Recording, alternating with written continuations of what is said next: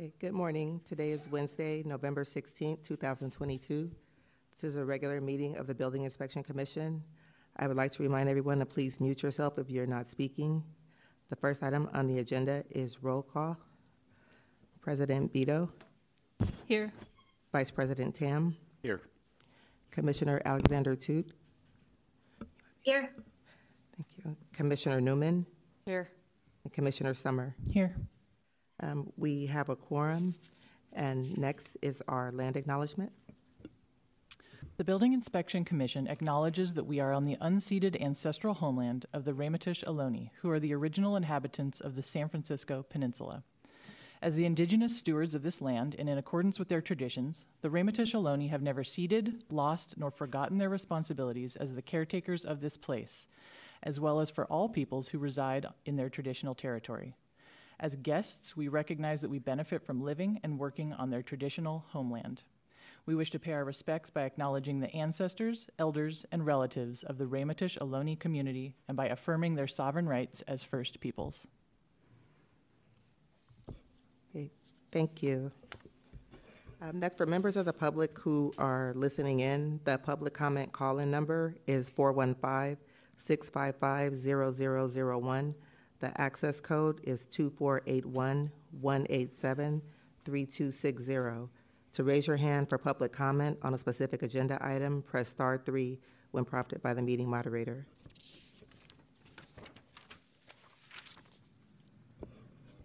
Okay, next, we have item 2, findings to allow teleconference meetings under California Government Code Section 54953E. The Commission will discuss and possibly adopt a resolution setting forth findings required under Assembly Bill 361 that would allow the BIC to hold meetings or for commissioners to attend meetings when necessary remotely according to the modified Brown Act teleconferencing set forth in AB 361. Is there a motion to continue to meet remotely as needed? Motion. Second.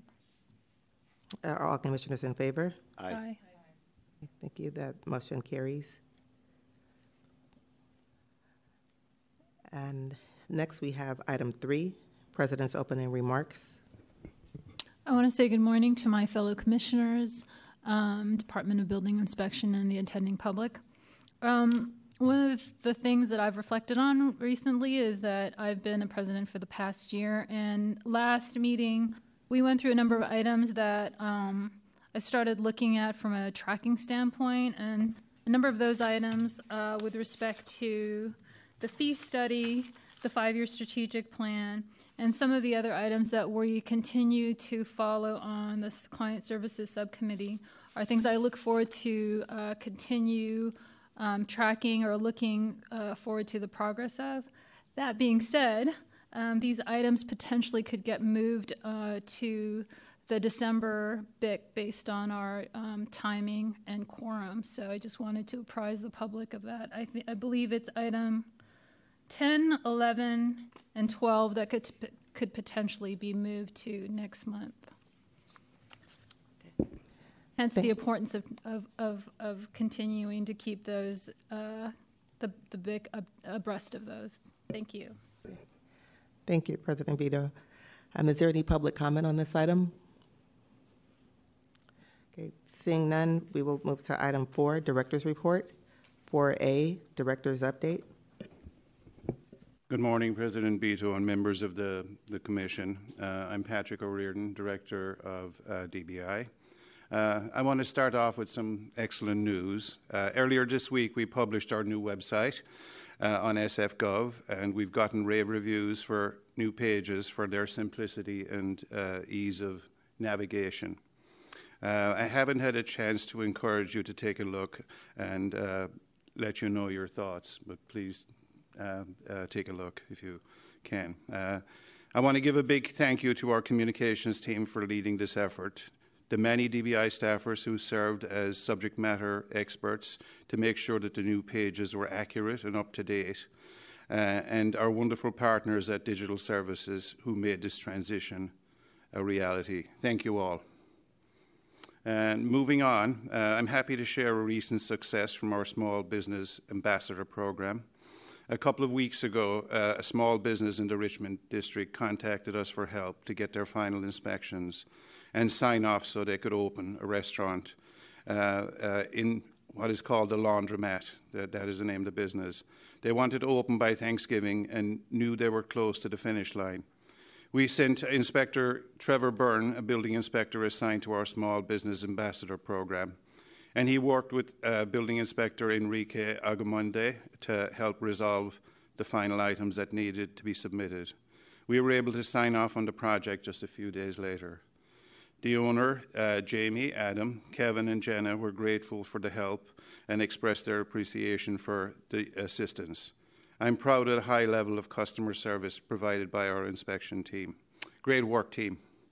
For today's agenda, we'll touch on a number of topics, including changing the permits that were given priority, a briefing on our nascent strategic planning process, and an update on our fee study that we're just about to get underway.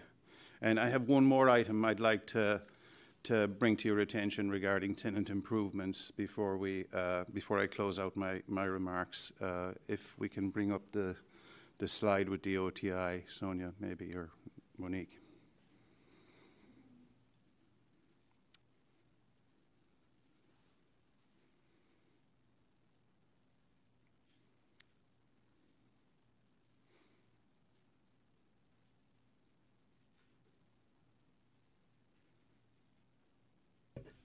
Your slide is showing now. It's not showing in the room, but it's showing. Okay, thank you. Oh, there it is. Okay. Thank you. So this is the trending of our OTI permits since well before the pandemic, since the first quarter of fiscal 18, which is July 1, 2017 to June 30th, 2018.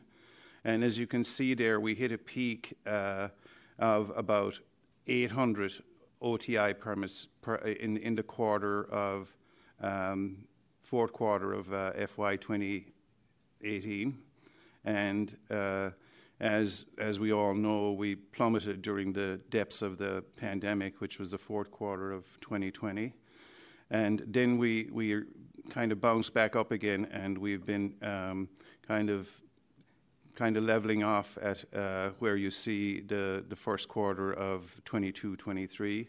So essentially, we hit a high of about 800 OTI permits prior to the pandemic, dropped down to about 100 in that quarter that was like the second quarter that we were in the pandemic, and now we're at about 450 per month. So that's in relation to a high of 800 before the pandemic. So the takeaway is that OTI permits, office tenant improvement permits, are down substantially, and that is attributable to many reasons, as we all know. I just wanted to give you that update, and that concludes my director's report. I'm available for any questions. Okay, thank you. Sure.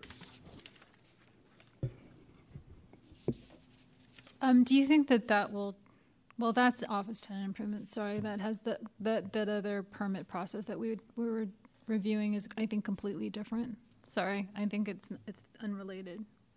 Yeah, okay. Thank you, President Beto. Okay, thank you. Our next item is 4B, update on major projects.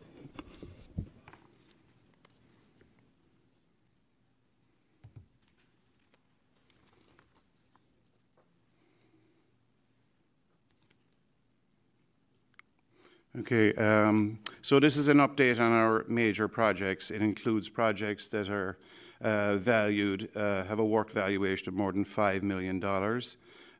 It speaks to what permits were filed, what permits were issued, and what permits were completed. And this is through for the month of October. So moving on to this slide here, in October of 2022, 4 permit applications with an estimated construction valuation of $5 million were filed with DBI. These projects are anticipated to add 102 new housing units and are collectively valued at over $60 million. They include an application for an office tenant improvement at 300 Tony Stone Crossing, which is part of the Mission Rock development.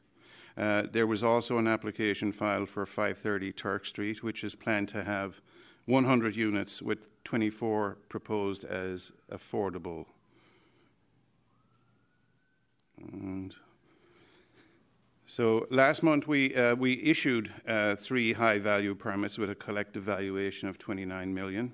One of these permits was for a new University of San Francisco basketball facility at 2335 Golden Gate Avenue. Another was for a 24-unit condo development at 159 Fell. And if we can move on to the last of the slides. Lastly, DBI finalized 4 high-value projects. One of these was for the 96-unit Jazzy Collins Apartments, which will offer permanent supportive housing for formerly homeless adults. Another was for the renovation of all guest rooms at the Hyatt Hotel, which is at 53rd Street. Together, completed projects have a construction valuation of about $58 million. That concludes my presentation on major projects. Did commissioners have any questions on this? I have one question. Do you guys track fee waivers for affordable housing? Yeah, I believe we have the data. We probably we have it assembled somewhere. I can get back to you on that, Commissioner. Thank you. Next, we have 4C, update on DBI's finances.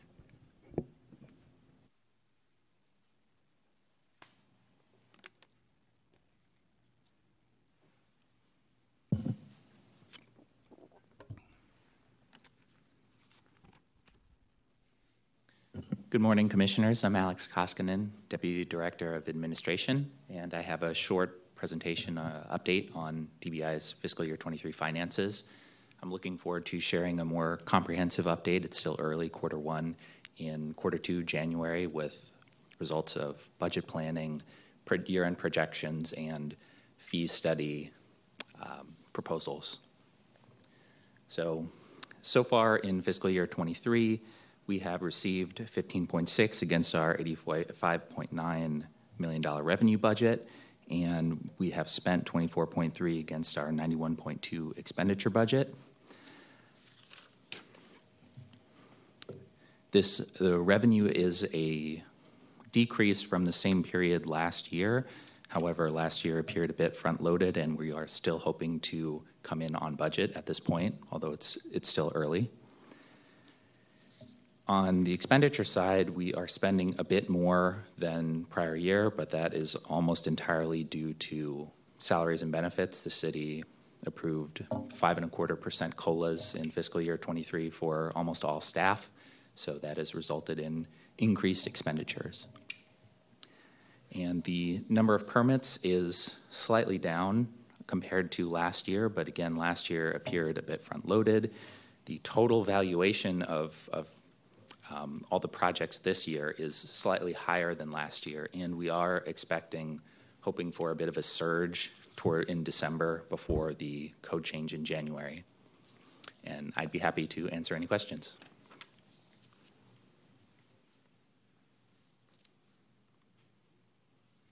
Any questions, commissioners?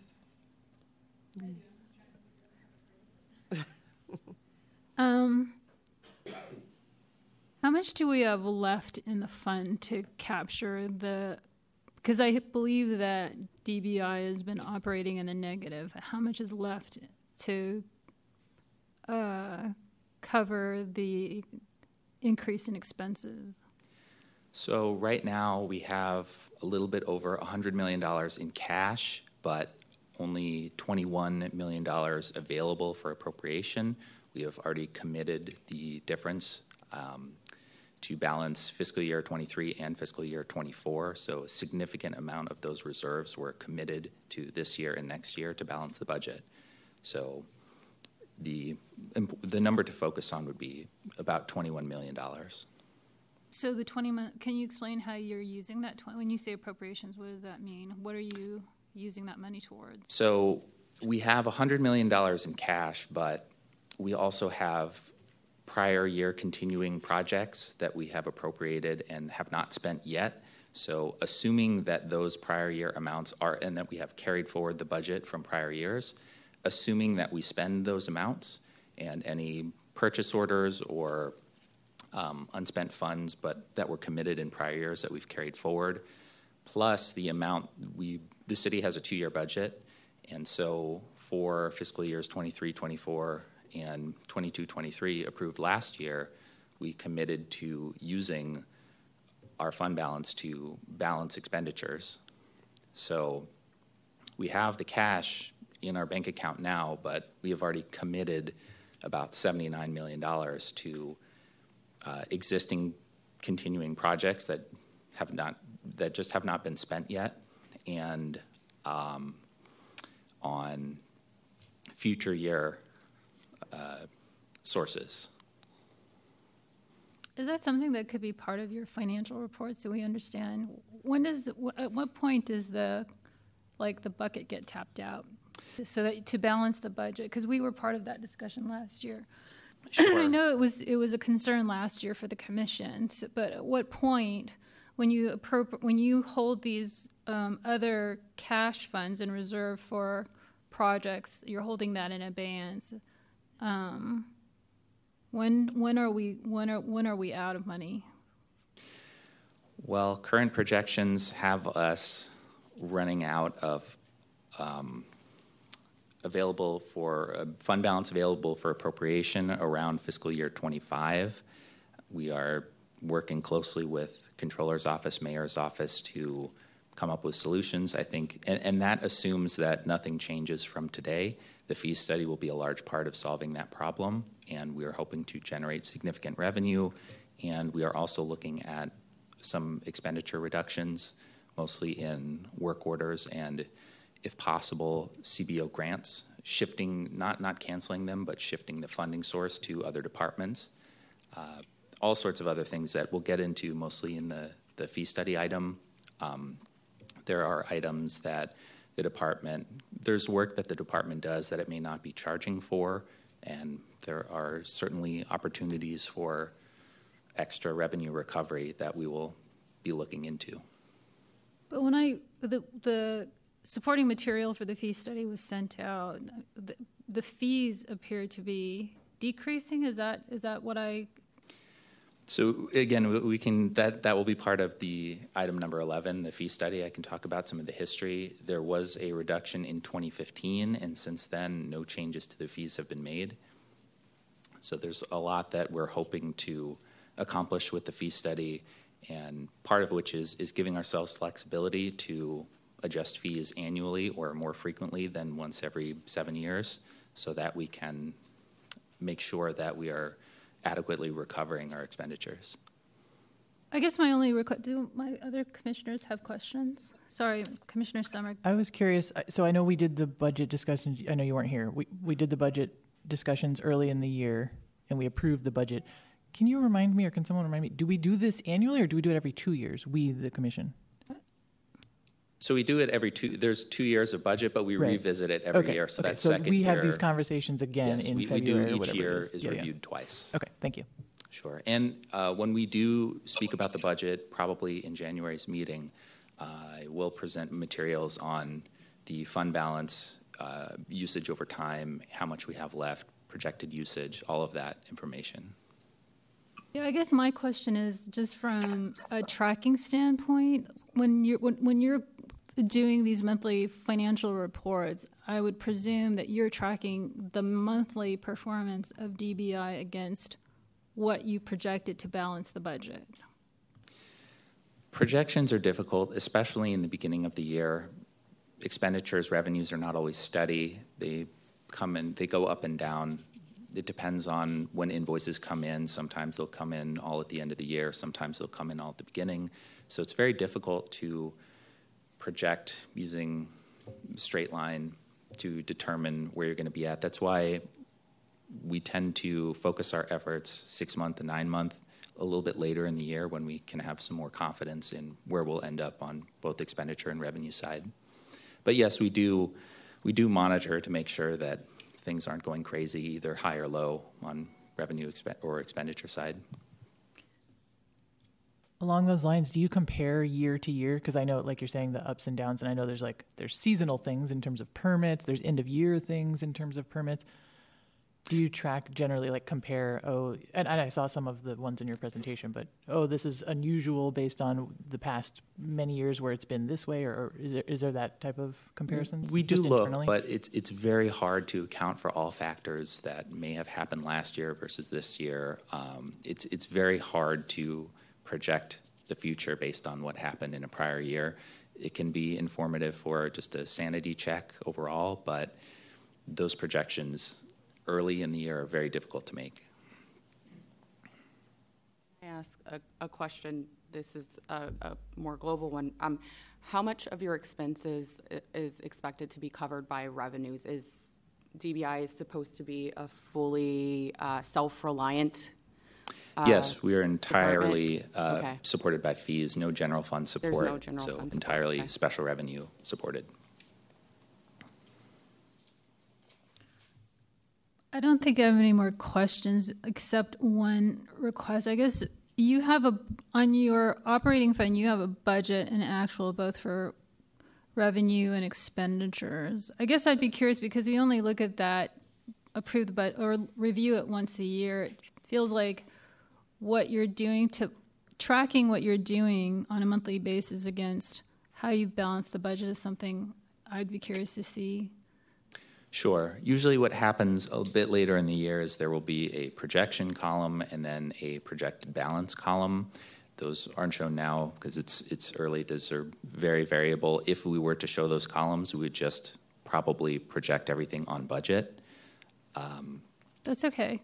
So we can certainly show those amounts, and I believe they are in the packet as well, the details. But in the presentation itself, we can include that for the next meeting and going forward. Okay, thank you. Are there any other further questions? Oh.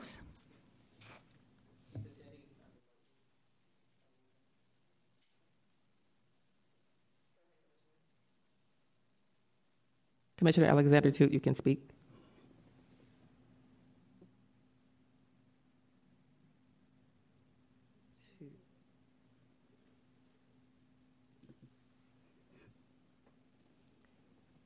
Commissioner Alexander Toots, did you have a question?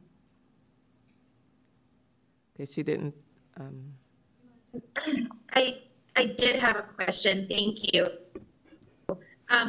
So I guess I'm a little bit confused because I'm looking at the memo I'm looking at the memo issued October 19th, 2022. And I'm seeing a little bit, it doesn't look exactly like the PowerPoints. Before I ask my question, is the October 19th, 2022, is that the most accurate document in the packet? She asked if Can you please repeat? your audio is breaking up a little bit. Are you having trouble with my audio? Let me try calling. Because I'm going to try calling in. Oh.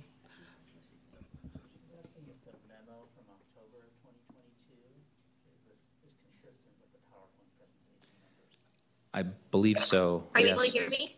Is there anything, any specific figure that you're noticing may be incorrect? We can hear you. And I Deputy Director Koskinen said, "What is there a specific number you're asking about?" Because it looks on the memo that you just said the return to fund balance is zero year to date, but that's the 21-22 actual. So I'm trying to see where the. Okay, so I see what you're saying. The zero budgeted This there. is last year, right? So do we have a memo? Sorry, do we have a memo detailing the like a memo or just a PowerPoint detailing where we are today? Okay. And I think he has a response for you. Okay, go ahead. Sure. I believe the use of fund Thank you. balance is the $27.7 million is the use of fund balance. The above 57, the $58 million there is the actual charge for services and revenue that we're bringing in, and the other revenues are the use of fund balance, and $300,000 that was an add back from the Board of Supervisors for a specific project.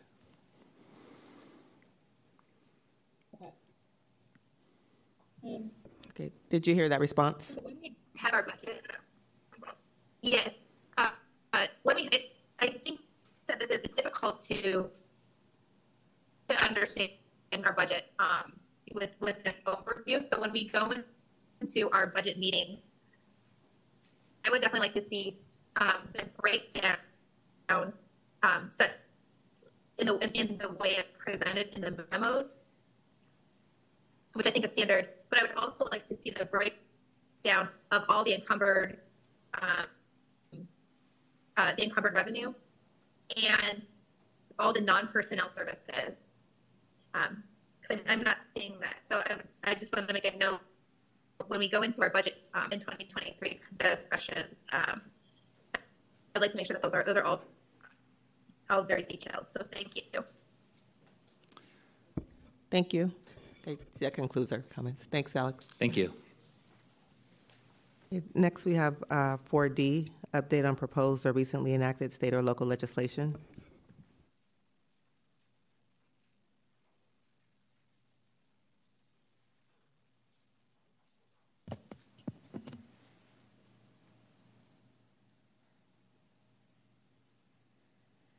Morning, President Vito and Commissioners. Christine Gasparic, Assistant Director. I'll give the update on legislation. Next slide, please. So the 2022 code adoption ordinances, those were the 6 ordinances updating the code cycle, the code cycle update ordinances were approved by the Board of Supervisors on the second reading on November 1st and were signed by the mayor. I'm happy to say they were signed by the mayor on November 10th. So those are done in time for the new code being active on January 1st, 2023. Next slide. Some other ordinances that we're tracking. The proposed ordinance to amend the first-year permit, license, and business registration fees for certain businesses.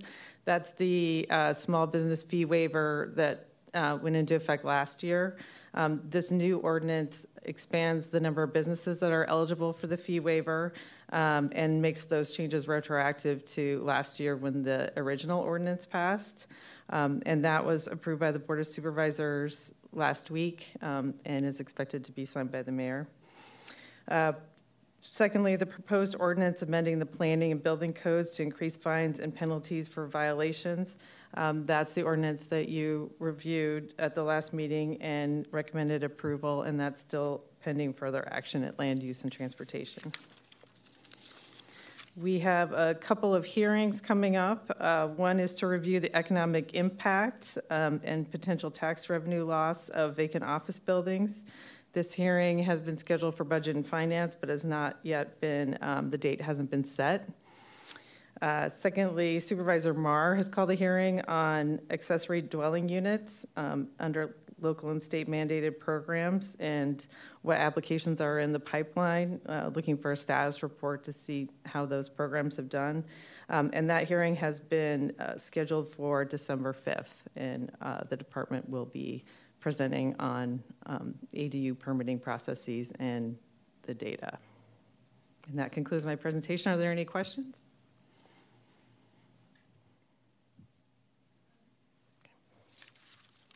My fellow commissioners, do you have any questions? I don't have any questions. Okay. Thank you. Okay, next we have item 4E, update on inspection services. Good morning, Commissioners. Joe Duffy, Deputy Director of Inspection Services. I'm pleased to provide an an update this morning on the activities and performance of our Inspection Services Division. Go to the next slide. In the month of October, Building, Electrical and Plumbing Divisions conducted nearly 11,000 inspections. 90% of those inspections were conducted within 2 business days of the date requested by the customer, and that was meeting our target of 90%. Next slide. In the same month, Housing Inspection Services conducted 876 inspections, with 107 of them being routine inspections of multifamily housing. Next slide. Building, Electrical and Plumbing Divisions received 638 complaints and responded to 99% of them within 3 business days, and that was well exceeding their target of 85%. Additionally, our code enforcement sent 63 cases to hearing. Our Housing Inspection Services received nearly 43 safety and heat complaints and responded to 77% of them within 1 business day. They also received 305 other complaints and responded to over 92% of them within 3 business days. Housing Inspection Services also abated 328 cases with a notice of violation and sent 33 cases to a director's hearing. That concludes my report, and I'm available for any questions. Thank you. Commissioners have any questions or comments? Okay, I have a question. Oh. I'm still stuck on the budget. I think that not on inspection, on budget. Sorry.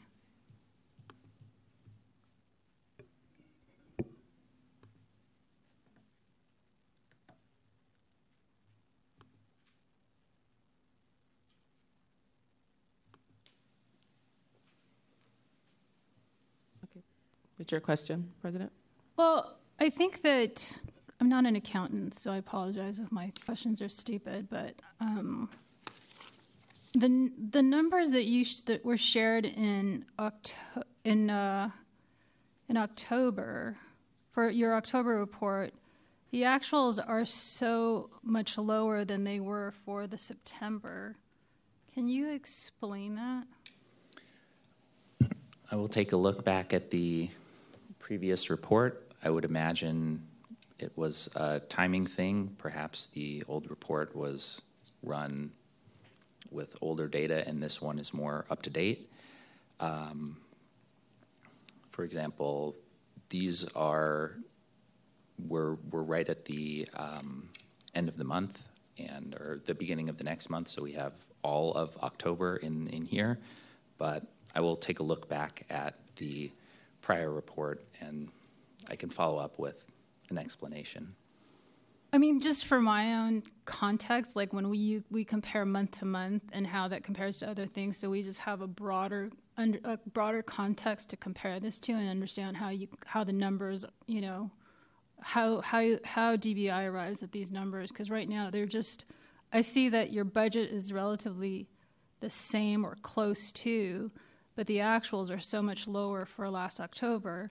And then there's this carry forward that's sort of like in asterisks at the bottom that went from 3.4 to 5 million. So I think like for someone like myself who's not an accountant, if you could just show in context how these numbers are arrived at, and also how that compares to how DBI balances the budget, you know, for the 2-year bracket that they're. Sure.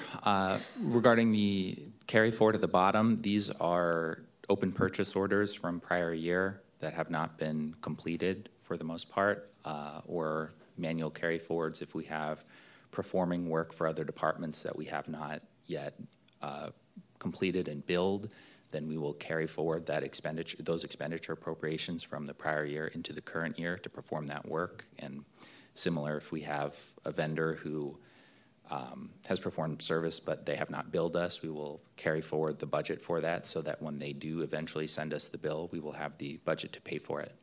So that's what the 5.1 million is. Regarding the actuals, those are straight from our general ledger, our set of financial books, our financial system that the entire city uses. So those are the actual booked expenditures as of now. The vast majority of them are labor, salaries, and fringes, and those are posted every 2 weeks. So there could be timing issues there, but all of these expenditures are what has actually gone out the door or come in the door on the revenue side. Why did salaries fall from 50 million to 17? So the budget, the 53.9, is for the entire year, and the actual is just the year-to-date spending. No, that's also in the actual from last month. It was 51.1. The budget from last month was 51 million. The actual was 51.1. I can take a look at that. Yeah. I am not sure why that would be. Possibly controller adding budget, but I will look into that and find out why that changed. But again, these figures are the most recent updated amounts that have come in to our financial system, both budget and actuals. So if your fiscal year starts in September, is that correct? Or August? July 1st. July, okay. But in July 1st, the overall budget may not have been finally approved. So in the budget process, the mayor submits her budget, and then the Board of Supervisors can make any changes and cuts and adds. So that process is usually not completed by July 1st. So what will be loaded in our budget is what the mayor had proposed, and then when the supervisors finally approve the final budget, then any differences will be added. So it can change after that. And then any mid-year transfers, or if we have the ability to move budget and from category to category, or from other departments if other departments are funding work, or we give our continuing project funds to other departments to perform work for us. So there are changes. We could show the original budget and then the revised budget, so you'd be aware of any changes that have been made throughout the year to the budget. If that would be helpful. I think that would be helpful. I mean, again, I think it's just looking at the numbers in context of other numbers that have been, Sure. either assumed or projected, and then what you're tracking that against. So. Sure. And I'm just asking questions. I'm not picking on you because I know you just started your job, but I want to understand how these numbers come about. Commissioner, I was just going to make a suggestion that maybe we could, as a commission, go through, how budgets work in sort of a 101 of budget. I think that would be helpful in moving forward our work. Sure. I'd be happy to put together a presentation about how the budget process works, how finances work, the timing of everything, year-end close, the sources of data that we use. It is quite voluminous, so I have ideas for changing this presentation. There wasn't time to change the format from the old one, but I will try to come up with something that is not completely overwhelming, but that shows the information that you're interested in. Yeah, we don't need an MBA in accounting. We just want to understand the numbers in layman's terms, and then, but way I understand things, and as a project manager, I have to track my budget, but I compare that against, something else to see how my project is tracking. So I sort of am using it in the world that I understand. So other people may use it differently. So I just think that the commission needs context to understand how. When you're giving us a snapshot of something on a monthly basis, how does that compare to what has been projected? And that may mean for 2 years, and I understand that, but we want to know how that compares over a 2-year span if that's tracking.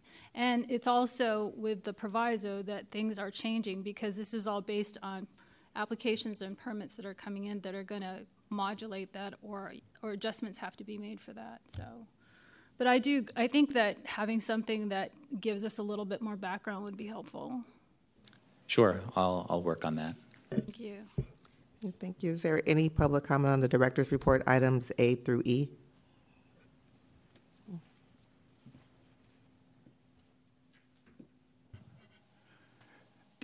Good morning. My name is Jerry Dratler.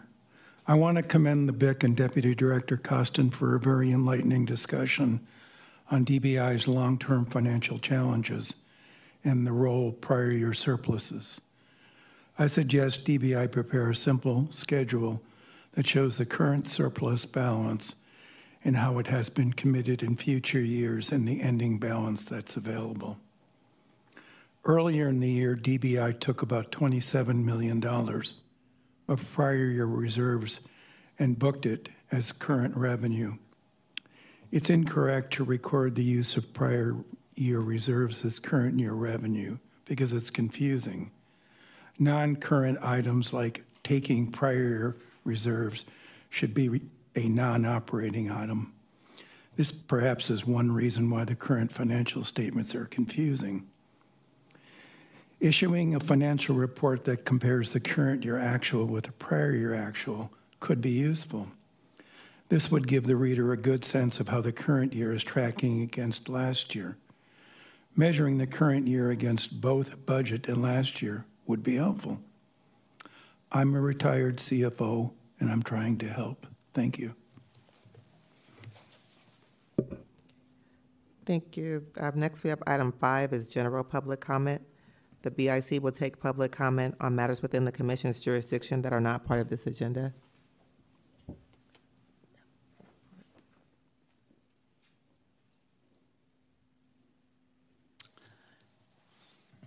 Thank you, Commissioners. Director O'Riordan. My name is James Herron. I'm an architect and 40-year resident of this great city. I hope to draw your attention to a serious flaw in the housing code, which seems written almost explicitly to reduce accessibility, potentially affecting hundreds of senior and disabled residents. The current building code requires new apartment buildings 3 stories or higher with a certain minimum floor area to have a compliant elevator consistent with the ADA. The housing code, however, seems to suggest that only elevator buildings 5 stories or more are required to maintain those elevators. In other words, for 4-story or lower elevator buildings built before the new code, if your elevator breaks down, maintenance is not required.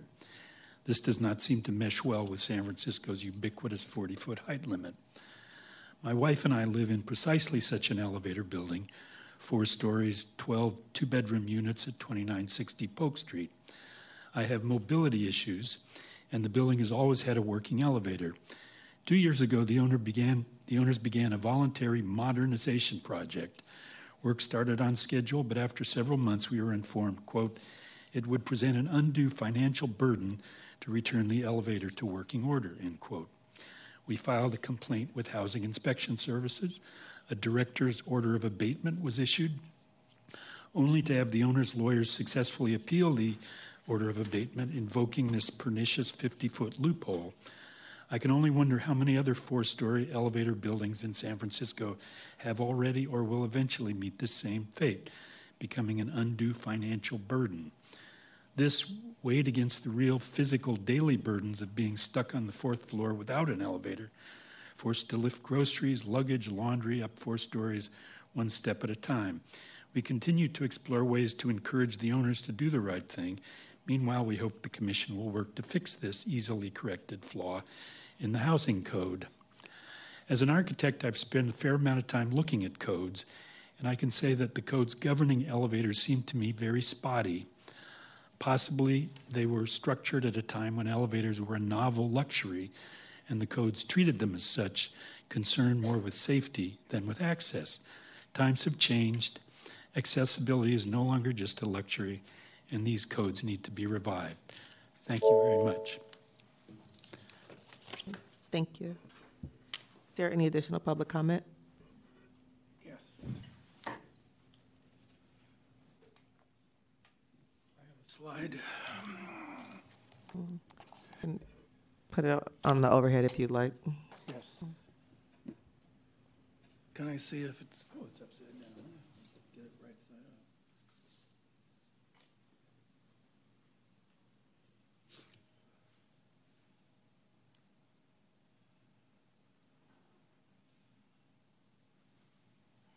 Do I have to zoom out to get the full slide? You can try it. Yeah.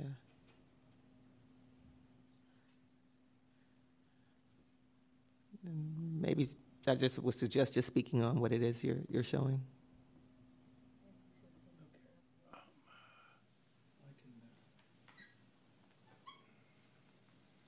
Yeah, I think that's gonna.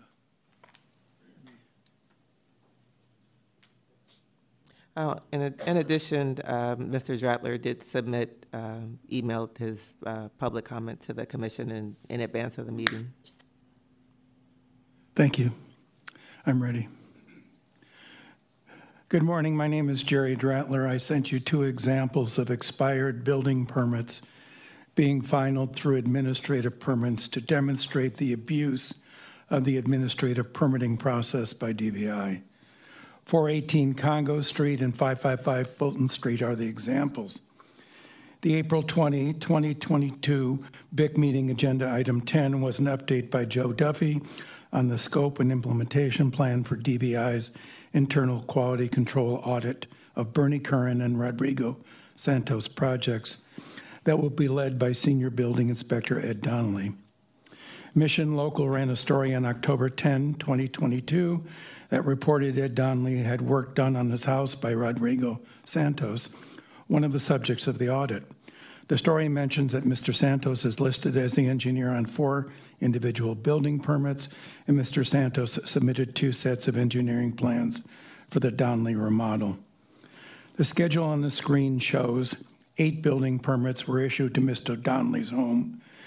Ed Donnelly allowed 6 building permits for $179,000 to expire. Why would an experienced building inspector let 6 building permits expire? DBI issued 2 administrative permits for $1 each to final the work on the 6 expired building permits. Ed Donnelly finalized the expired 2006-2007 building permits 12 years after on a 2019 administrative permit approved and inspected by Senior Building Inspector Kevin McHugh. DBI should have required Ed Donnelly to renew the original building permits and final the original building permits. Why does DBI allow expired building permits to be finalized through administrative permits? 55 Fulton Street is another example of DBI's misuse of administrative permits. An administrative permit should not have been issued to finalize the open $48 million building permit from 2013.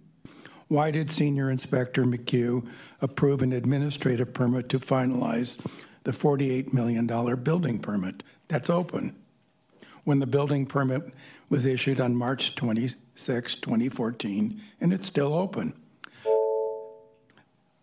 55 Fulton has been highly visible for both reporting operational irregularities within DBI and the charging of Walter Wong and Muhammad Nuru. What is the lesson learned from the 2 examples? DBI should not use administrative permits to final building permits. Thank you. Thank you. I also just wanted to acknowledge that the previous speaker for public comment, Mr. Herron, the commission received an email with documents from him prior to the meeting as well. Is there any remote public comment? Okay, seeing none, we are on to item 6, nomination subcommittee, 6A, update from the nomination subcommittee. Commissioner Summers. Wait for Ms. Bito. Okay. Hello.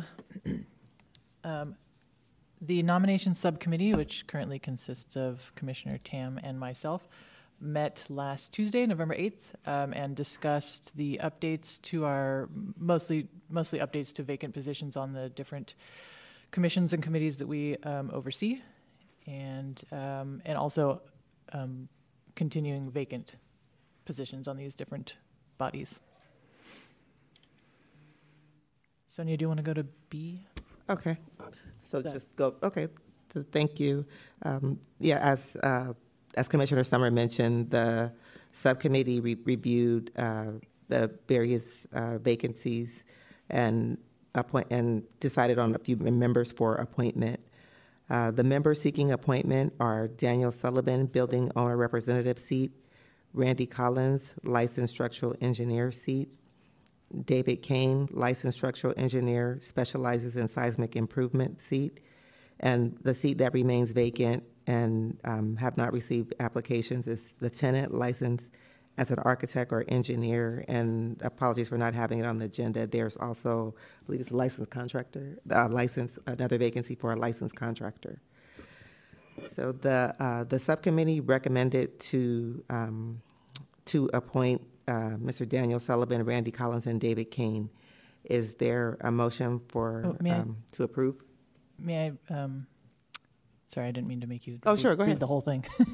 I was just going to mention to our commission here the people who are seeking appointment. So we did do an announcement that we ran for September and October for 4 open positions on this is the Board of Examiners.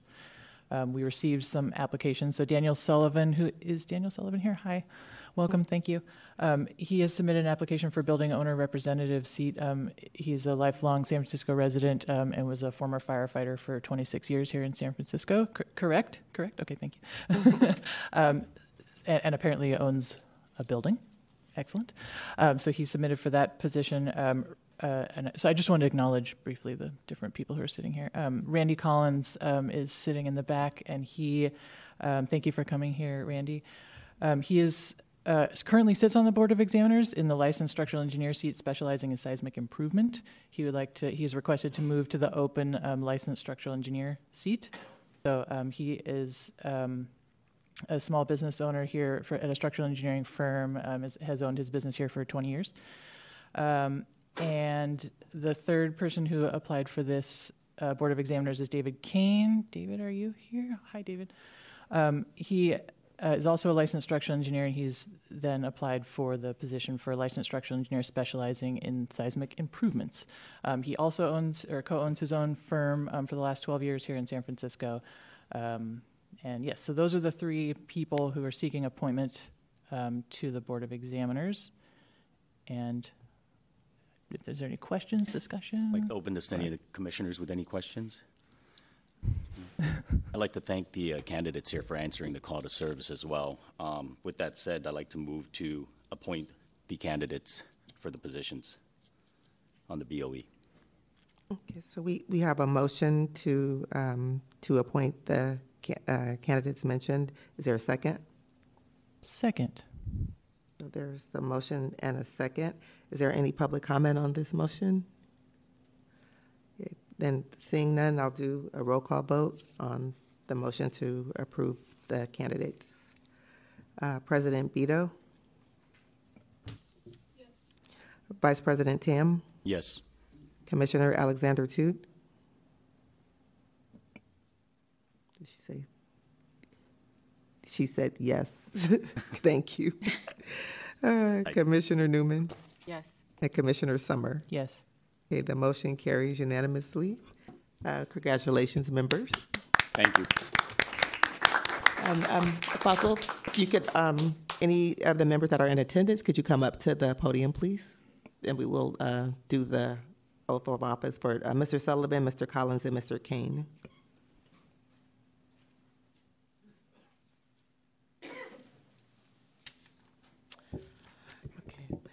And if you could just raise your right hand and repeat after me. I, and state your name. I, Daniel Sullivan, Do solemnly swear or affirm do solemnly swear or affirm that I will support and defend the Constitution that I will support and defend the Constitution of the United States of the United States and the Constitution of the State of California and the Constitution of the State of California against all enemies, against all enemies, foreign and domestic, that I will bear true faith and allegiance I will bear true faith and allegiance to the Constitution of the United States to the Constitution of the United States and the Constitution of the State of California, Constitution of the State of California, that I take this obligation freely without any mental reservation without any reservation or purpose of evasion,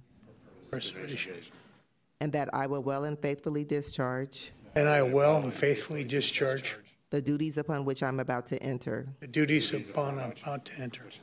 and during such time During such time, as I hold the office I hold this office, of a member of the Board of Examiners. member of the Board of Examiners. And congratulations again. Thank you. Thank you.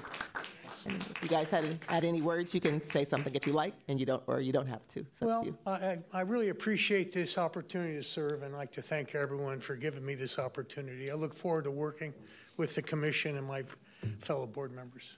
Thank you. Okay, thank you.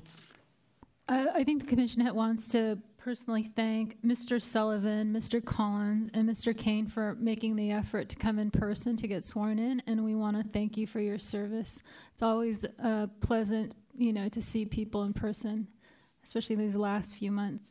Commissioner Tim and Commissioner Summer. I think we all echo President Vito's sentiments. And, just to put it out there, we still have some vacancies. So if you're out there, I encourage you to answer the call to service. Okay, thank you. Next, we have item C, which is review and possible action to make recommendations to the Building Inspection Commission regarding appointments to the Code Advisory Committee. Term to expire August 10th, 2025, and members seeking appointment, John Tostanowski for mechanical engineer or contractor seat. And we also have one seat that remains vacant, and we have not received applications for a person qualified in the area of historical preservation, if there's anyone listening interested in that. The committee members have any comment on this item? So similar to the last item, this is the Code Advisory Committee. We sent out an announcement. It was the same announcement as the Board of Examiners announcement that was seeking to fill two positions. We have submittal for an application for one of the positions. This is by John Tostanowski, who is seeking to have the mechanical engineer contractor seat. John, are you in the audience? Hi, John. John now is a general contractor who owns his own firm for the past 2 years, and before that served for about 15 years in the trades doing mechanical contracting work. Is that all correct? So we spoke with John. He joined us at our last meeting, and we would like to recommend his appointment to the Code Advisory Committee to serve in that role. Also, we did not receive applications yet for a person qualified in the area of historic preservation. So with this vacancy and the vacancies still on the previous item, the Board of Examiners, we'll likely do a new announcement and reissue it to see if we can do some targeted outreach to get some applicants for those positions. But I think the item at hand is a recommendation to appoint Mr. Tostanowski. Okay, so is there a motion? Motion to reappoint. Seconded. Okay, so there is a motion and a second to appoint Mr. Tostanowski for this mechanical engineer contractor seat. Is there any public comment on this motion? Seeing none, I will then do a roll call vote. President Vito? Yes. Vice President Tam? Yes. Commissioner Alexander Toot? Yes. Commissioner Newman? Yes. And Commissioner Summer? Yes. Okay. That motion carries unanimously. Congratulations. And Mr. Tostanowski, you can come forward. Okay, we'll just repeat the oath of office. I, and state your name, I, John Tostanowski, do solemnly swear or affirm do solemnly swear that I will support and defend the Constitution of the United States that I will support the Constitution of the United States and the Constitution of the State of California and the Constitution of the State of California against all enemies, against all enemies, foreign and domestic, that I will bear true faith and allegiance I will bear true faith and allegiance to the Constitution of the United States to the Constitution of the United States and the Constitution of the State of California, and the Constitution of the State of California, that I take this obligation freely that I take this obligation freely without any mental reservation without any mental reservation or purpose of evasion, or purpose of evasion, and that I will well and faithfully discharge and that I will well and faithfully discharge the duties upon which I'm about to enter. the duties of which I'm about to enter. And during such time And during such time as I hold the office as I hold the office of a member of the Board of Examiners. as a member of the Board of Examiners. Code advisory. I'm sorry, Code Advisory Committee. Code Advisory. I didn't change that. Code Advisory Committee, Mechanical Engineer Contractor seat. Code Advisory Mechanical Engineer Contractor seat. Thank you. Congratulations. Thank you. Thank you. Yeah, there is. Have to remember to change them. Okay, so next we have one more. We have item D, review and possible action to make recommendation to the Building Inspection Commission regarding reappointments to the Access Appeals Commission. Terms expire November 1st, 2026.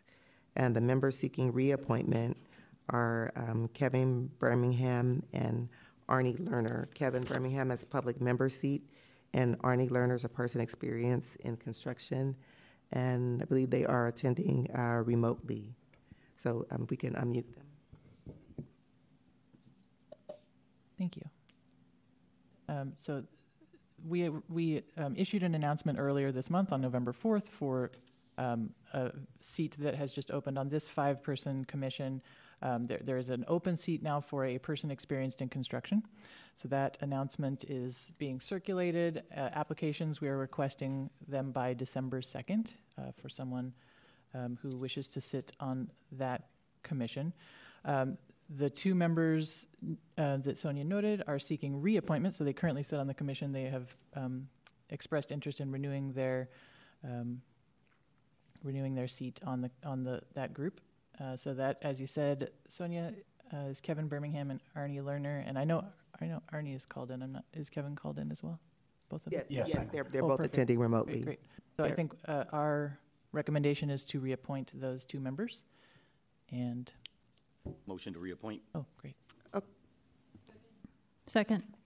Okay, so there is a motion to reappoint both members, Birmingham and Lerner, and a second. Is there any public comment on this motion? Seeing none, I'll do a roll call vote. And also, just for the record, Commissioner Alexander Toot has left the meeting now. Okay, so President Beto, Yes. Vice President Tam, Yes. Commissioner Newman, and Commissioner Summer. Yes. Okay, the motion carries unanimously. So congratulations on the appointment. Okay, so Mr. Birmingham and Lerner, you just repeat the oath of office after me.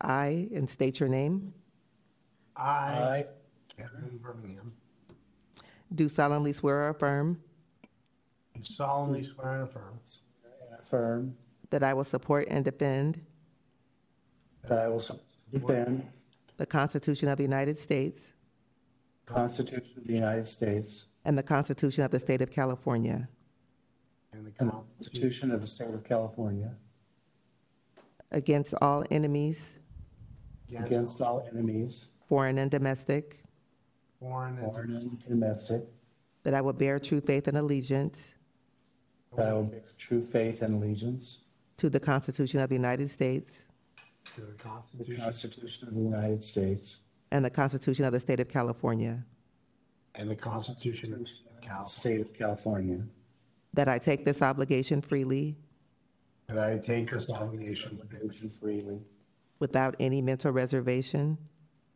without any mental reservation or purpose of evasion, or purpose of evasion, and that I will well and faithfully discharge and that I will well and faithfully discharge the duties upon which I'm about to enter.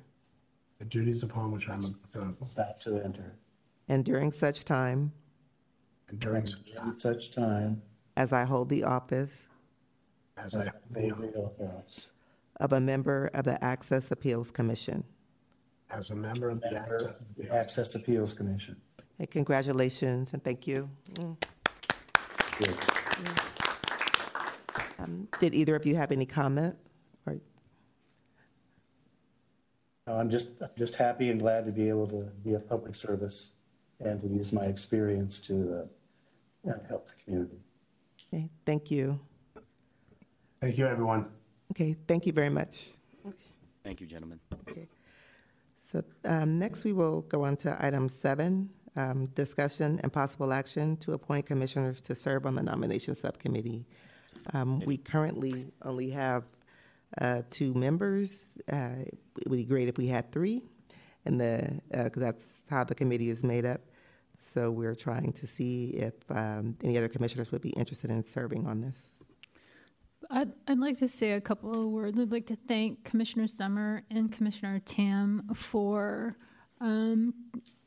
their participation in the nominations committee. It's a commission, a subcommittee that doesn't necessarily require a lot of time commitment, but any additional responsibility is always, added responsibility when you have many other things that you're taking care of in your life. But the work that you've done this past year, I applaud, because I was on that subcommittee. It wasn't my first year, and I wasn't necessarily sure what, how much time and effort it would require, or how much you needed to participate. But I've even seen on LinkedIn Commissioner Summer, promoting the vacant seats. So I think it's just great work the great work that you've done this past year. That being said, I think that the 2 commissioners who are on the subcommittee would encourage Commissioner Newman to join. So, Commissioner Newman, are you up for it?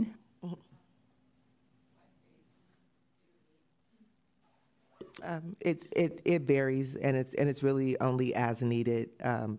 They've had to meet more frequently recently because of the term expiration dates, but really the committee, it's not really a huge time commitment, and it's probably mostly like twice a year, 2 to 4 times a year. And generally we... Yay! Thank you. So we will have a... Yeah, that wasn't peer pressure. Thank you. So we're going to have a motion then to nominate Commissioner Newman as part of the nomination subcommittee. I would like to make the motion to nominate Commissioner Newman to the nomination subcommittee. Second. Okay, so there's a motion and a second. Any public comment on this motion? Seeing none, I'll do the roll call vote. President Bito? Aye. Vice President Tam? Yes. Commissioner Newman? Yes. And Commissioner Summer? Yes. Okay, the motion carries unanimously. Congratulations. Thank you. So next we have item 8, which is an update from the Code Advisory Committee. Good morning, President Bito and Commissioners. I'm Steve Harris, Chair of the Code Advisory Committee. And you have asked for an update as to what we've been doing the last couple of years, and so I'm just here to summarize that for you. Do we have, yes, here's our, we can go to the second slide. So the Code Advisory Committee is defined and created in the building code, and the purpose of the committee is to advise the BIC on items relating to the building code. We have 17 positions, and 1 is currently still vacant, as you're well aware. A lot of the work that goes on in the Code Advisory Committee occurs in the subcommittees. We have several subcommittees, including one that covers administrative and general design and disability access, one relating to housing, one relating to green building issues, one combined subcommittee on MEP and fire, which I hope that you will be joining, and one on structural issues, of which I'm also the chair. So the things that we do involved, hang on a second, involved this double-sided page thing is not very good. The things that we do include, here we go. We do have monthly meetings. They don't occur on every month, but in general, in 2020, we had 5 meetings. In 2021, there were 7. This year, 2022, we've had 8 to date, a little bit more than normal because of the change in the code, and that's required quite a bit of extra effort on the part of the committee. The issues that we addressed and discussed include looking at proposed ordinance, various proposed ordinances, updates to the code, which, as I said, this year has been more significant because of the 3-year code cycle. We look at changes to and new administrative bulletins and information sheets. We hear updates from staff on various programs and a few other things. So starting with the proposed ordinances, we did look at the all-electric ordinance, which was a pretty big deal for the city, as well as a prohibition on removal of kitchens in group housing. Then, with regard to administrative bulletins, and I'm sorry, code, these are all in the wrong order, that's the problem. Okay. Code updates, the presentation's in the right order, it's just the pages are in the wrong order. Okay. Code updates, we looked at a lot of code updates this year, including the existing building code section 50643, which had been incorrectly changed in the previous code cycle. Also, we looked at section 327 about lead-based paint. We looked at updates on the 3-year cycle to all of the San Francisco codes, the building code, the existing building code, the housing code, the mechanical, electrical, and plumbing codes, and the green building code. We looked at building code sections 106A32 and 106A413 about stamping requirements and electronic plan review. We looked at but did not finish looking at mechanical code 308.2 about outside air conditioning units, as well as addressing at our last meeting changes to priority permit processing. We also looked at administrative bulletins. Where are those? Yes. Administrative bulletins, information sheets, and other discussions. We looked at AB 093, implementation of the green building requirements, and we spent quite a bit of time on AB 111, which had to do with preparation of geotechnical and earthquake ground motion reports for foundation design of tall buildings. We did look at AB 112 for mixed fuel new construction, which was a companion to the all-electric ordinance. We looked at information sheet P05 about protecting utility lines traversing new foundations. That was something that was as a result of some questions regarding the soft story program. And we looked at EG02, emergency escape and rescue openings that we worked quite closely with members of the fire department. Program updates, we did get several updates on the accessible building entrance program. We've been getting those by every other month or so, as well as recently on the concrete building safety program, which is something which is chugging through the process. We hope will result in some new requirements in the not too distant future. And lastly, we did look at a few other items, which I should be able to find these here. Monthly meetings. I don't know what page they're on. Oh, other items discussed. Yeah, so we looked at an information sheet on gender-neutral restrooms, and also changes in occupancy types and occupant loads that we ended up putting aside. We've certainly talked about permitting processes and also refuse collection design guidelines. We had a discussion about the shared spaces program, actually a couple of discussions until we decided that it really was not part of our, really within our auspices, even though a lot of our members had concerns about it. And we also discussed oversight issues with regard to the soft story program. And that's what we've been up to the last couple of years. And so I will take any of your questions if you have any. Thank you for the presentation. Commissioners, did you have any questions?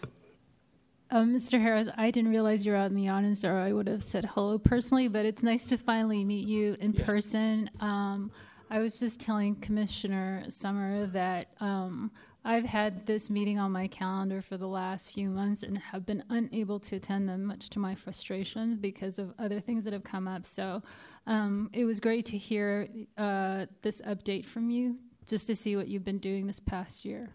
Commissioner Summer? Yeah, thank you. I requested this item on the agenda after Tom Fessler, who's the secretary for this group, had presented a list at one of the meetings, a sort of an Excel spreadsheet that had this running list of all the things that this group had talked about. And I thought it was a really great list. You guys have talked about a lot of things and had a lot of really helpful discussions. So I thought it would be helpful just to hear about it at this group. So thank you so much for coming to say that. To update on us on all of that. Thank you for attending our meetings. Oh, yes. I've enjoyed attending them. And I just want to say also thank you for your service. I know you chair this committee and the structural subcommittee. It's a sizable time commitment. I also think you do a really great job hosting. I mean, being the leader of those groups, I think it's really nice to see the way I feel like you're very inclusive in terms of your request for participation, allowing people time to sort of provide their opinions and really have meaningful discussions. I think, your demeanor is really helpful, and your opinions are really insightful. And I feel like it's a really good group that gets some good discussion going and provides the Building Inspection Commission with therefore helpful recommendations and opinions. So, thank you for your service. Thank you for your update today. You're welcome, and thank you for all the compliments. I have one more question or request. Yep. One of the items that you had on your list was DBI permitting process. I wasn't at a meeting where that was discussed, but if that is something that's going to be on the agenda in the future, I would be very interested in attending that meeting and making sure that I could attend that meeting. Is that something in your future agenda that you continue? I mean, a lot of these items that you have that you have listed are things that you, until they come to some resolution, continue to track. And I would presume like the permitting process is one that you continually have to sort of discuss based on these new codes that you're, evaluating or deliberating about. Yeah, normally, most of the items that end up on our agenda and in front of our committee are handed to us. We don't have a whole lot of things that bubble up through the committee ourselves, and so when we discuss permanent processes, that's because either the BIC has directed it or staff has directed that they needed some guidance, and so certainly it's quite possible and likely that we will be discussing processes in the future, and we'll make sure that you're well aware that that's on the agenda so that you can attend those meetings. Yeah, and I'm happy to broach it at the next meeting that I attend to as well. So thank you very much. Okay. Great. Thank you.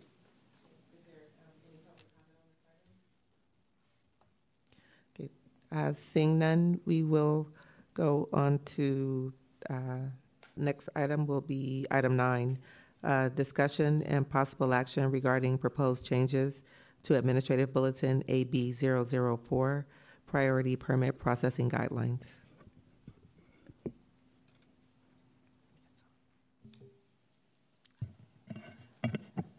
Good morning, President Bito and members of the Commission.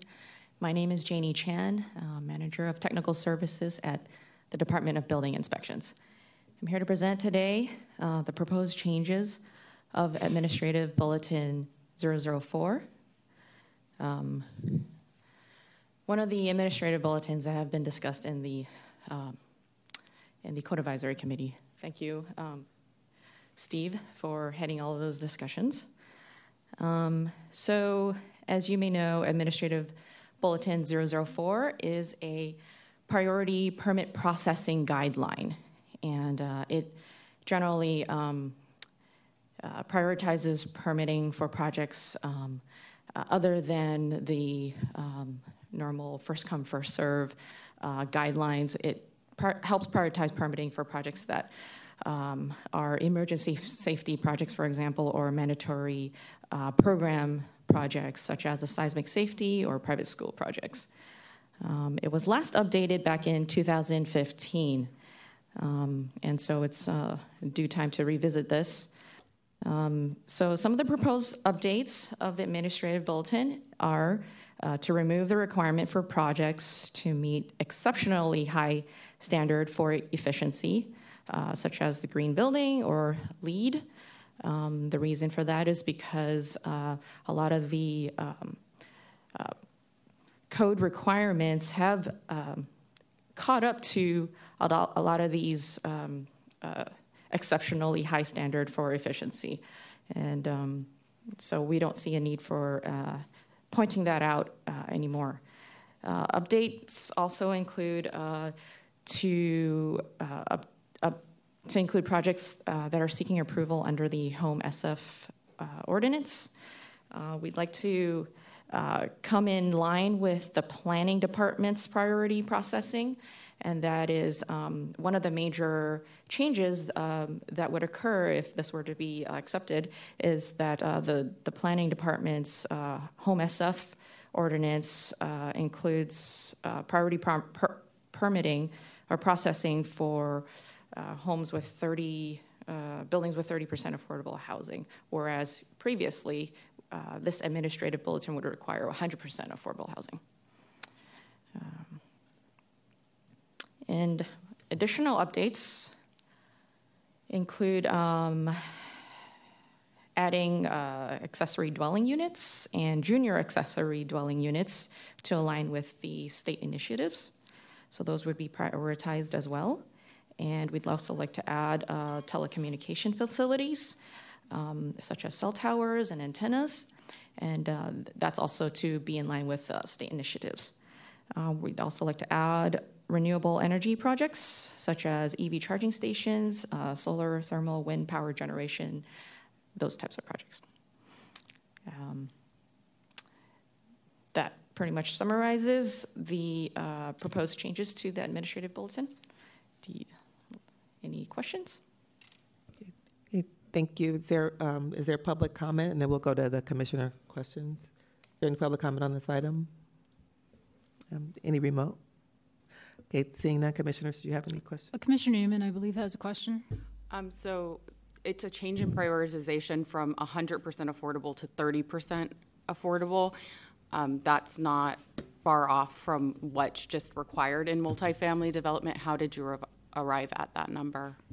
That number is to match that of the planning department's ordinance. It just made sense to, not require more than what the planning department is requiring.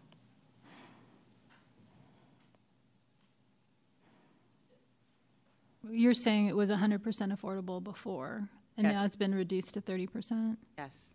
So how was 100% affordable before, process then? I guess if you're reducing it, what was done before when the bulletin included 100% affordable? That was a requirement, correct? In order to meet the prioritization, yes, correct. So if somebody were to propose 100% affordable housing project, they would qualify, the project would be qualified to be prioritized. And now to match that of planning's ordinance, it'd be 30% instead of 100. And do you want to add anything to that? No, I just really wanted to understand what the thinking was behind that, but alignment with planning does make sense as far as trying to sync those processes, and I understand that there is a lot that is out of step between the two, and so, yeah, it makes sense, although, I would like to see priority for 100% affordable rather than just this sort of inclusionary number. Mm-hmm. If I may add a comment. Sorry. Go ahead. This Deputy Director Neville Pereira had a comment. Hi, good morning. President Beto, members of the commission. I just want to underscore that the mayoral legislative priority for 100% projects is still in this administrative bulletin. As Janie said, the addition of the Home SF project was just to bring into alignment with the planning department. It doesn't make sense that one department prioritizes a project and other departments don't. So this was just to streamline that process, make sure that the continuation carried through the whole development review cycle process, that we carried that priority all the way through.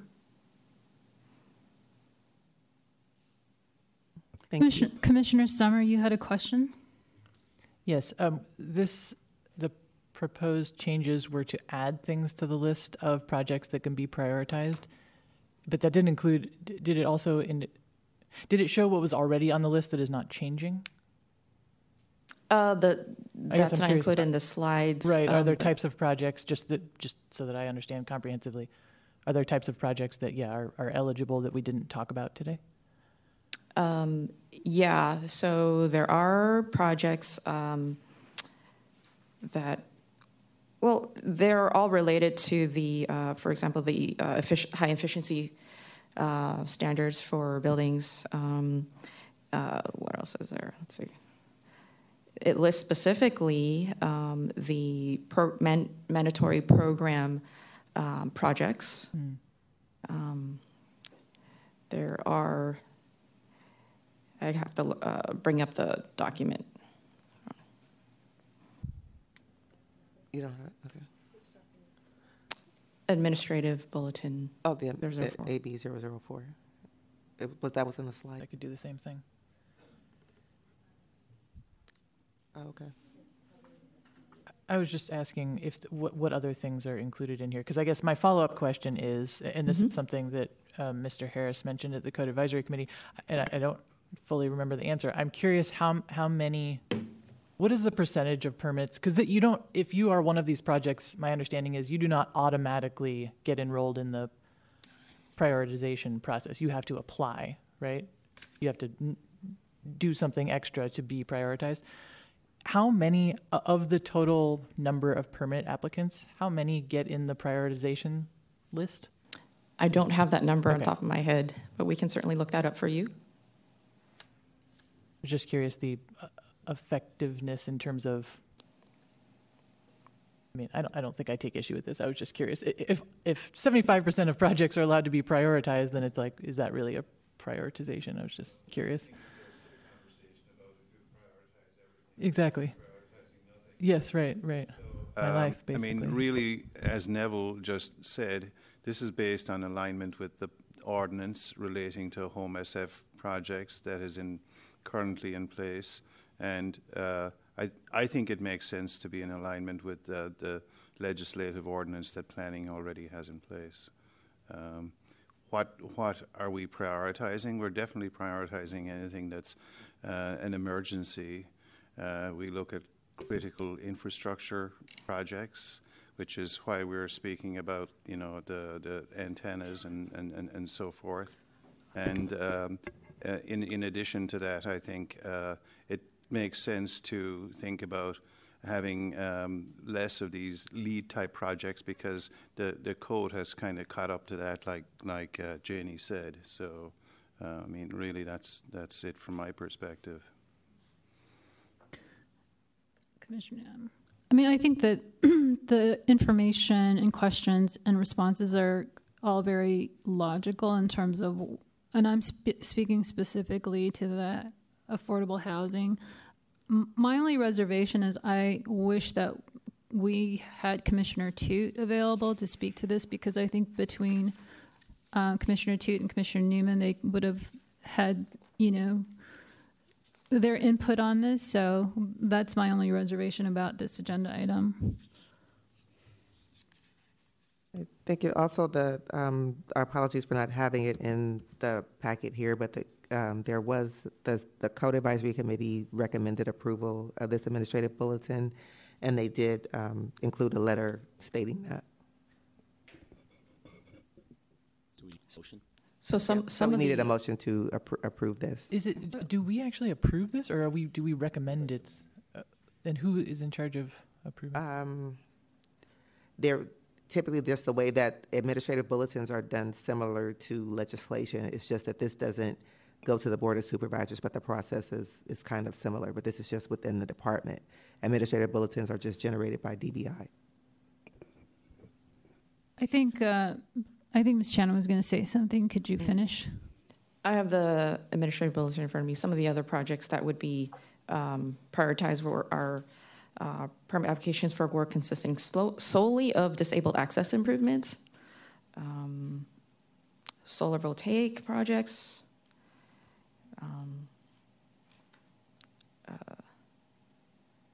some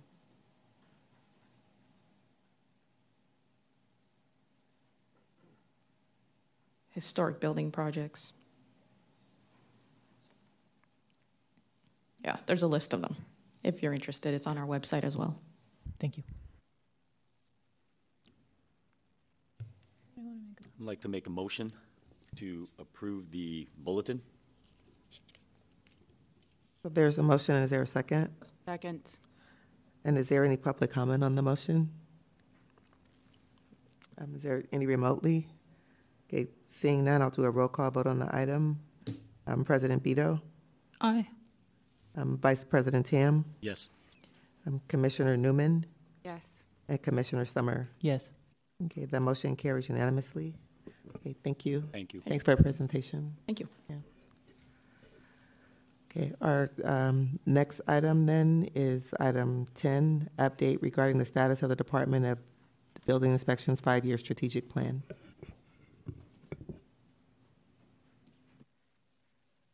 Did we move those?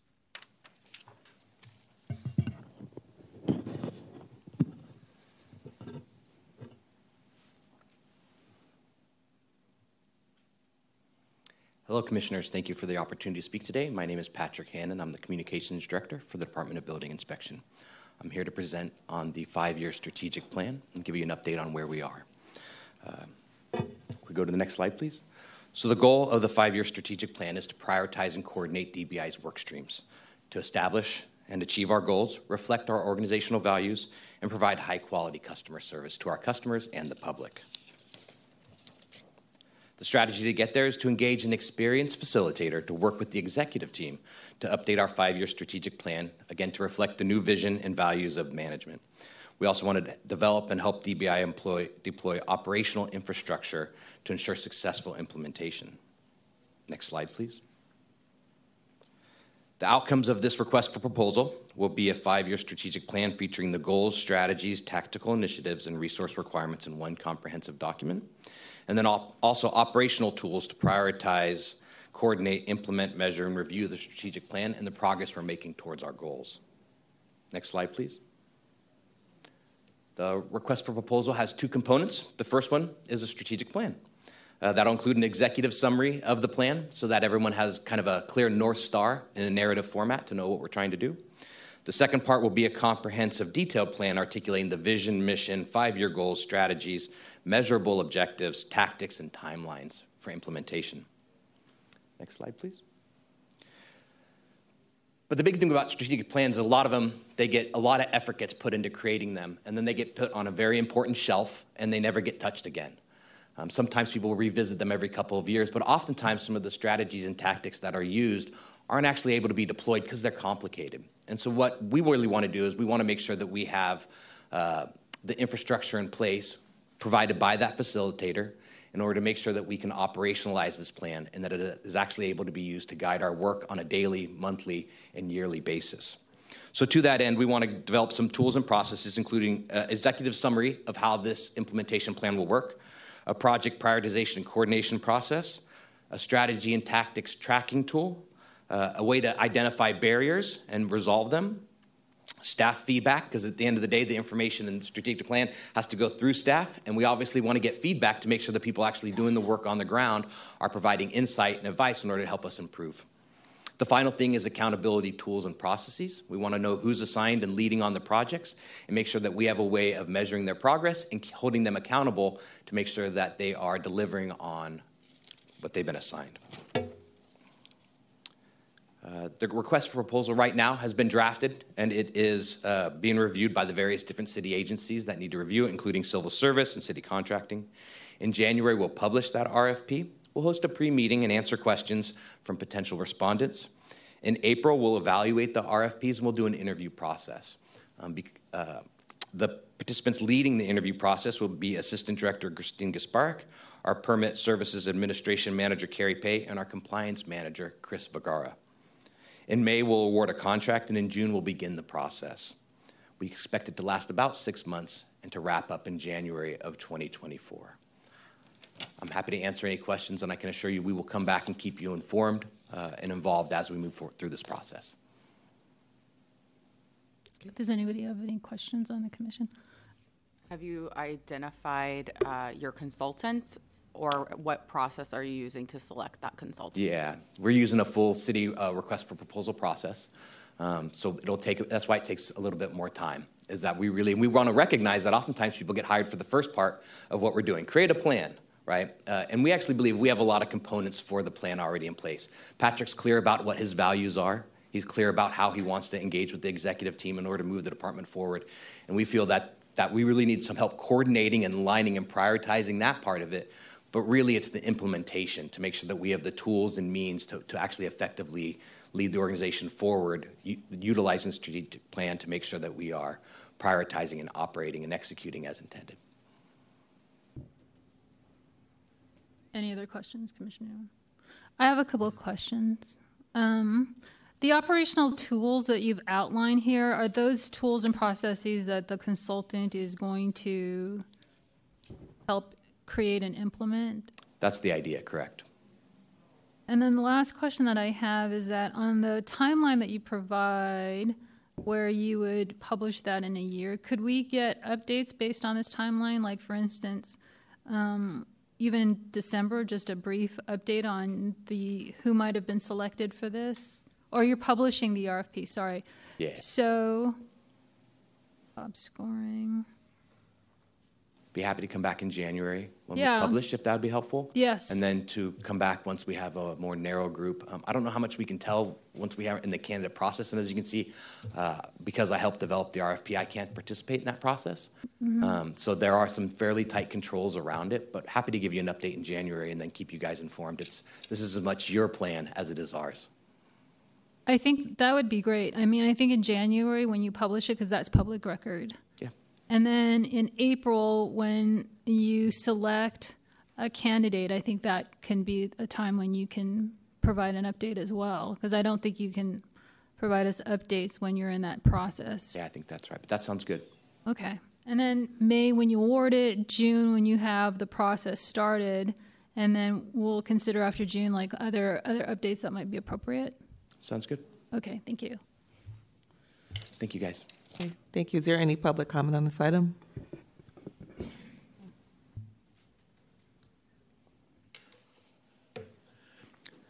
Good morning. My name is Jerry Durantler. Mr. Hannon's 5-year plan focuses on a department-focused 5-year plan. Should the BIC provide input on items they would like addressed in the 5-year plan? Should the public put items on the list they would like to see in the 5-year plan? I know I have a few suggestions I'd like to make to the 5-year plan. For example, a comprehensive business process analysis of DBI. The last one was conducted in 2007 and only resulted in 189 recommendations, most of which were never implemented. Thank you. Is there any additional public comment? Okay, seeing none, we will go on to item 11. Madam Secretary, could I make a suggestion that Sure. we are approaching almost 11:15, and we still have to get through any other public comment plus review the meeting minutes. I just don't want to be too rushed. Okay. So, And so I would like to make a motion to move the fee study and the update to the client services to December, if that's okay with my fellow commissioners. I'd second that motion. Okay, so there is a motion by President Beto and seconded by Vice President Tam to continue items 11 and 12 to the December meeting. So that we could get to 13 briefly, and then 14, I don't believe that will take a lot of time to approve the minutes. Okay. So there's a motion and a second. Is there any public comment on the motion? Then are all commissioners in favor? Aye. Yes. Any opposed? And then that motion carries unanimously. Okay, so then are we to 13 right now? Yes. Yeah, okay, so item 13 is commissioners' questions and matters. 13A, inquiries to staff. At this time, commissioners may make inquiries to staff regarding various documents, policies, practices, and procedures which are of interest to the commission. Did you do A and B at the same time? Sure. Item B, B is future meetings and agendas. At this time, the commission may discuss and take action to set the date of a special meeting and/or determine those items that could be placed on the agenda of the next meeting and other future meetings of the Building Inspection Commission. The next scheduled meeting was on December 21st. I generally posted a lot of my questions, which was focused on the budget, and made my request for that. But I would like that to be included in the next agenda, and maybe the format of the, president's report on the budget could be formatted differently, or potentially have a separate agenda item if we need to, outside of that budget update or finances, to lay out how DBI's budgets are created, how they're balancing it, and what that looks like on a 2-year horizon. I don't have any other questions or suggestions for agenda. Okay, do any other commissioners have any suggestions for agenda items? If not today, you can reach out to me prior to the next meeting. And then there may be a discussion regarding potentially changing the meeting date, but we'll reach out to everyone on that. Okay, so that's item 13A and B. Is there any public comment on this item? Okay, seeing none. And item 14 is review and approval of the minutes of the regular meeting of October 19, 2022. Motion to approve the minutes. Second. Okay, so there's the motion and a second to approve the minutes. Is there any public comment? Seeing none, are all commissioners in favor? Aye. Aye. Aye. Any opposed? Unopposed, thank you. The minutes are approved. And then we have item 15, adjournment. Is there a motion to adjourn? Madam Chair. Oh, sure. Just real quick, I know the holidays are upon us, and I just want to wish everybody a happy Thanksgiving. I'm thankful for being able to serve with all my commissioners here, and thankful for the staff and director at DBI, and Sonia, Monique, and everybody else. And so just want to wish everybody a happy holidays before we adjourn. Okay. Thank you, Commissioner Tam. I can always rely on you to remind us that we're still human beings, and we need to remind ourselves that to greet everybody happy holidays as well. So thank you for keeping us on point with that. So motion to adjourn. Okay. Second, happy holidays, everybody. Okay, thank you. All commissioners in favor? Aye. Okay, we are now adjourned. It is 11:16 a.m. Thank you.